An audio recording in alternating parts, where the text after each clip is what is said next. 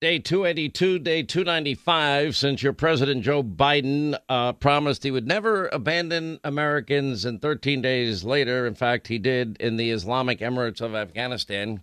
Glad you're with us. So here we are. 1 week ago was the eve of the Pennsylvania primary. 1 week ago. We still don't have the results. We still don't have the counties, some counties reporting all of their ballots. We still now are in a position where you just got to scratch your head and ask, why is it even possible that this great country, the greatest country God gave man, now we have plenty of states that have same day elections, and they even have mail-in ballots, absentee ballots, et cetera, and they can get a result by the end of the night. You know, at this late hour, you would think that they would have not only given us the name of the winner, declared the winner, done the recall as required by law because it was a tight primary, Senate primary with McCormick and Oz. And I'm not blaming any of the campaigns here, but I'm just, if you look around the world, our voting system it's just a national embarrassment. And there's no earthly reason why we don't have a result at this time. Now, there are certain legal issues I'll get into in a second why Pennsylvania is problematic. And I've always said we got to have integrity in our election system. I've always said we want every American, regardless of whether you're a Republican or a Democrat, whether it's a primary or a general election, we need to have confidence in the results.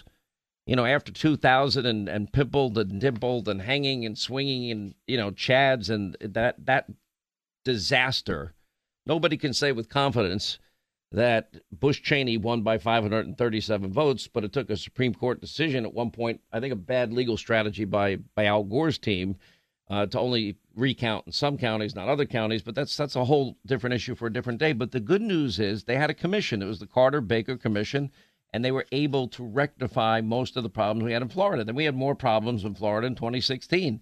They were rectified. Remember Palm Beach County, Broward County, problems that night in 2016, the voting just kind of stopped. And everyone's like, okay, why aren't we getting these final ballots in? And then you look around the world. Look at, for example, our neighbors to the north in Canada. You vote on Election Day. You can vote at an advance poll on the 10th, 9th, 8th, or 7th day ahead of election. To vote by mail, you have to vote by a special ballot. You have to apply for it. And then you can apply for it if you're an eligible voter. Vote by special ballots, but they have paper ballots. You need to show an ID or make a written statement with an elector who knows you, a sworn statement, and we don't have any problems. France just had a presidential election. Am I not mistaken, Linda? How many tens of millions of people voted in this thing? And they had the answer by the end of the night. And, this is, if you look at other places, New Zealand, you vote on Election Day. You can vote at any polling place in the country. You have to vote by special ballot if the location they're voting in doesn't have the correct roll, meaning that's not where you're registered to vote in. In Germany, you vote in person with an ID and electoral notification mark. If you're unable to go to the voting station on Election Day, you can apply for an absentee ballot, on-demand absentee voting. And all these countries, I'm just looking at it, and then I look at, why are we having problems all the time? It doesn't seem that complicated to me. Now we get into the issue of drop boxes. Then the drop boxes have to have video cameras on them. Then you get into the issue of, well, can somebody else drop your ballot at a drop box? Then you have the issue of whether or not states have the law, which the Constitution clearly gives to them, and whether or not it's going to be followed. It's just amazing that here we are, 6 days later, and I don't think we're even close to declaring a winner. Now, I think Oz wins this. I've gone over remaining ballots. There are not many remaining ballots. I think tomorrow is the deadline for military ballots to come in, and rightfully they should be counted. But they have, laws on the books, and we have court decisions that matter in Pennsylvania as well. Some officials blame Act 77, which I would argue there are very strict restrictions in the Constitution of the state, the Commonwealth of Pennsylvania, about mail-in balloting. And so rather than go through the arduous effort, and that would be amending the Constitution, they adopt what's known as Act 77, and law passed and signed by Governor Wolf in 2019 to expand mail-in voting. But that my view was that was always unconstitutional. If they wanted to change that, you would have to go directly to the Constitution and the Commonwealth of Pennsylvania. It's really that simple. But it prevents counties from opening the ballots until the morning of Election Day, making it impossible to detect the errors that they found. For example, remember Lancaster County, we reported it that day, Election Day. That's a week from tomorrow. About the third of the ballots there are having scanning issues. Both Democrat and Republican staffers forced to remark the ballots with the wrong identification mark and then tabulate them all manually. Okay, how did that happen? Act 77 also put into account things that are not in the Pennsylvania Constitution. And if they wanted to make these changes, go about it and do it the right, thoughtful, and legal way. It's not that hard, like these other countries do, like most states in the United States actually get this thing right. In this particular case, we had a Supreme Court ruling in 2020. The Pennsylvania State Supreme Court held any mail-in or absentee ballot that lacks a voter-completed date is invalid under Pennsylvania law, cannot be counted. The court set factors in place for mail-in ballots that cannot be counted. For example, if a ballot has no signature, you can't count it. This is what the Pennsylvania Supreme Court said. If a ballot does not have a secrecy envelope, what's known as, in other words, they call it a naked ballot, you can't count it. If the ballot is not dated, you can't count it. That's according to the Pennsylvania Supreme Court. And the judge in the court wrote the requirement is stated it is unambiguously mandatory terms. Nothing in the election code suggests that the legislature intended that courts should construe its mandatory language as discretionary. Thus, in future elections, I would treat the date and sign-in requirement as mandatory in both particulars, with the omission of either item insufficient more than invalidate the ballots in question. So then anyways, then we get to the Third Circuit Court, and they decide back in May 20th, just last week or whatever, that in fact issued on Friday that the United States Court of Appeals for the Third District issued a report that says they do not authorize election officials to ignore Pennsylvania law or to count mail-in or absentee ballots lacking voter-completed dates in the May 22 primary, this recent primary. This order is not final, by the way. It's subject to further review. The Third Circuit made clear that this order applies only to the November 2nd, 2021 election for the judge of the commonplace of Lehigh County, not any other election. Now, a federal court may not change election rules on the eve of an election, especially after the election. You can't change the rules after the votes have been cast. You can't do it. And the reason for that is changing any way the election is administered on the eve of the election or after an election only creates what? Chaos, uncertainty. What do we need? We need integrity in our election system. That's all I'm looking for here. And yeah, voter ID is part of it. Signature verification is part of it. Chain of custody controls are part of it. Updated voter rolls are part of it. Most states have that partisan observers get to watch the vote count up close, not 100 feet away, start to finish. That should be part of it. No illegal immigrants should have a right to vote.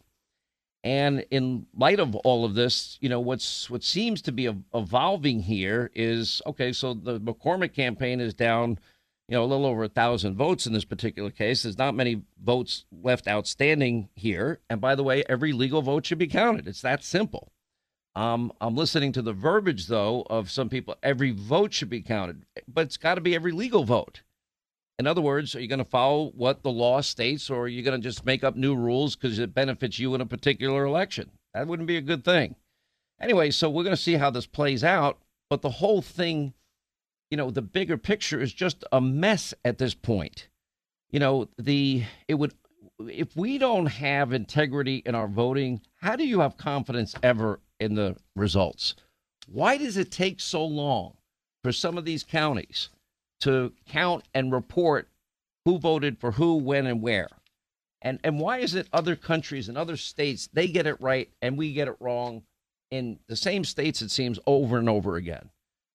It's something we should not have to deal with here. So it's been a too close to call Senate race. Okay. Count every legal ballot. Okay. Follow the law as it relates to what the law says. Follow the absolute letter of the law. Don't change the rules after the game has been played. And anyway, so in a letter obtained by Politico, in one case, you have one campaign writing the state's counties on Friday, arguing that they should be able to count mail-in and absentee ballots that were submitted without dates on their envelopes. And they cited a judgment from a three-judge panel in the Third Circuit Court of Appeals that had been issued only hours earlier on Friday, and it found that hundreds of updated mail-in and absentee ballots that were received on time but undated should be tallied in that county for 2021. It has nothing to do with this particular race, and they say it has nothing to do with this particular race. State law requires voters to sign and date the outside mailing envelope when they return their mail ballots, and state courts have held that the requirement means undated ballots be rejected. Now, either we're going to follow the law or we're going to try and change the law because we think it may benefit us. Now, I don't think any of this in the end is going to have an impact on the race, but I have a hard time with people arguing that they want to change the rules after the game's been played. That's where I have a problem. And every single state, I've been saying this since January of 2021, needs to adopt simple integrity measures. We need to have confidence in the results of our elections. It's that simple. Though there's some uncertainty in the state over how far the court decision will extend beyond the 2021 judgeship election. A little late for that case. But anyway, the three-judge panel has yet to issue a formal opinion on the matter, which would more thoroughly lay out both the court's legal justifications. And by the way, that could open a door to what? The Supreme Court getting involved in this. This is a form of madness that we have going on in this country. And look, Democrats want you to have a vaccine card. You need a picture ID to get into their convention. You need a picture ID to get into the Capitol. You need a picture ID to get into the White House. You need a picture ID to buy a six-pack of beer, for crying out loud, or a Juul pod. And I'm like, but we're not going to have picture IDs for elections? Well, why are these things so complicated? Are there certain people with certain agendas that want it? More specifically, this is stuff like I think Democrats like to play. Those are the rules they want to go by. That's why they were trying to nationalize and take over the elections when it's really simple. Follow the law, follow the Constitution of every state and of the country. And if you do that, we have integrity and we have confidence in the results. But when you wait day after day for these counties to report, it raises suspicions in people's minds. And I get it, because every other country seems to not have the problems we're having. So many of our states don't have these problems. And the states that are having problems need to resolve these problems for the betterment of everybody, Democrat, Republican, independent. It doesn't matter. It should be above politics. Integrity and confidence are basic and fundamental. All right, by the way, we're living in tough economic times. You're not going to like some of the news I have on the economy. But anyway, new numbers are in, and Pure Talk is saving the average family over $900 a year, many families much more. You get the exact same cell service using the exact same cell towers, using the exact same 5G network as the big carriers, AT&T, Verizon, and T-Mobile. And you make the switch. You get the same number of bars on your phone. You keep your phone number, and you're saving $1,000 a year for an average family. Are you kidding? That's real money in your pocket. And during these inflationary times, you need that money. Anyway, they have more plans at Pure Talk than the big carriers. You can get unlimited talk and text and 6 gigs of data. It's only $30 a month. Just dial pound 250 on your phone. Say the keyword save now. You'll save an additional 50% off your first month. You can be switched over to Pure Talk in less than 10 minutes. Pound 250, keyword save now from our friends at Pure Talk.